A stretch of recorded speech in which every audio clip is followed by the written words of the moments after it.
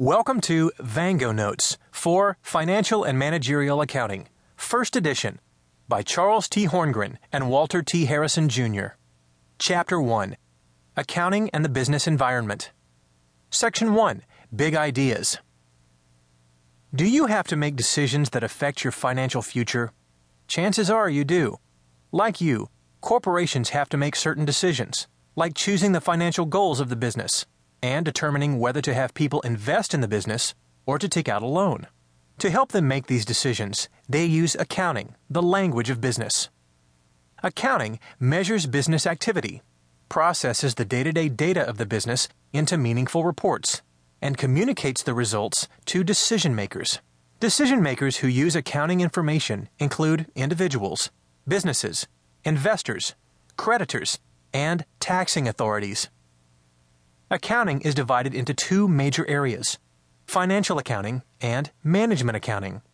Financial accounting provides information to external parties, such as outside investors and lenders, and produces reports called financial statements.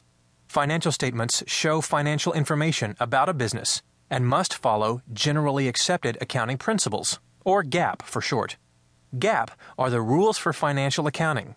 They're determined by the Financial Accounting Standards Board, or FASB. Management accounting provides information for internal decision makers, such as the company's managers, to assist them with day-to-day planning and decision-making. Let's review a few more definitions to get underway. We classify a business based on the way it's organized, as either a proprietorship, a partnership, or a corporation. A proprietorship has a single owner.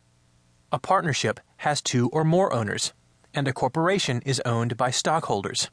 From an accounting perspective, each of these definitions classifies the business as separate from its owners. However, from a legal perspective, only a corporation provides a distinction between the business and its owners. That means that in either a proprietorship or a partnership, if the business can't pay its bills, creditors can take the personal assets of the owners to satisfy the debt. A corporation, on the other hand, allows for limited liability, which means that if the corporation can't pay its bills, the owner's personal assets are not at risk. A business can also be a limited liability partnership, or LLP, in which each partner is responsible only for her own actions. Or it can be a limited liability company, or LLC, in which only the business, not the proprietor, is responsible for the company's debts. The primary objective of financial reporting is to provide information useful for making investment and lending decisions. To be useful, information must be relevant, reliable, and comparable. Let's look at the basic accounting concepts and principles. The most basic accounting concept is the entity concept. An accounting entity is a separate economic unit, defined by boundaries so it's not confused with other entities. For example, when we measure the financial position of a company, we don't combine the money it has earned during the normal course of business with the cash in the owner's personal bank account, because doing so would make it difficult to measure the success or failure of the business alone.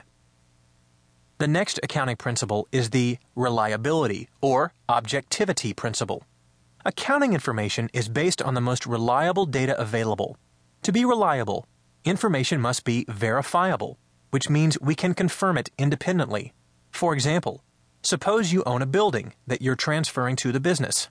You believe the building is worth $75,000, but a real estate appraiser values it at $60,000. Under the reliability principle, you would record the building at $60,000 because that amount is supported by a professional appraisal. The cost principle states that we should record assets and services at their actual cost.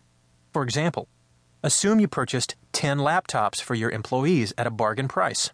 Should you record the laptops at the amount you actually paid for them, or at the price you would have paid elsewhere?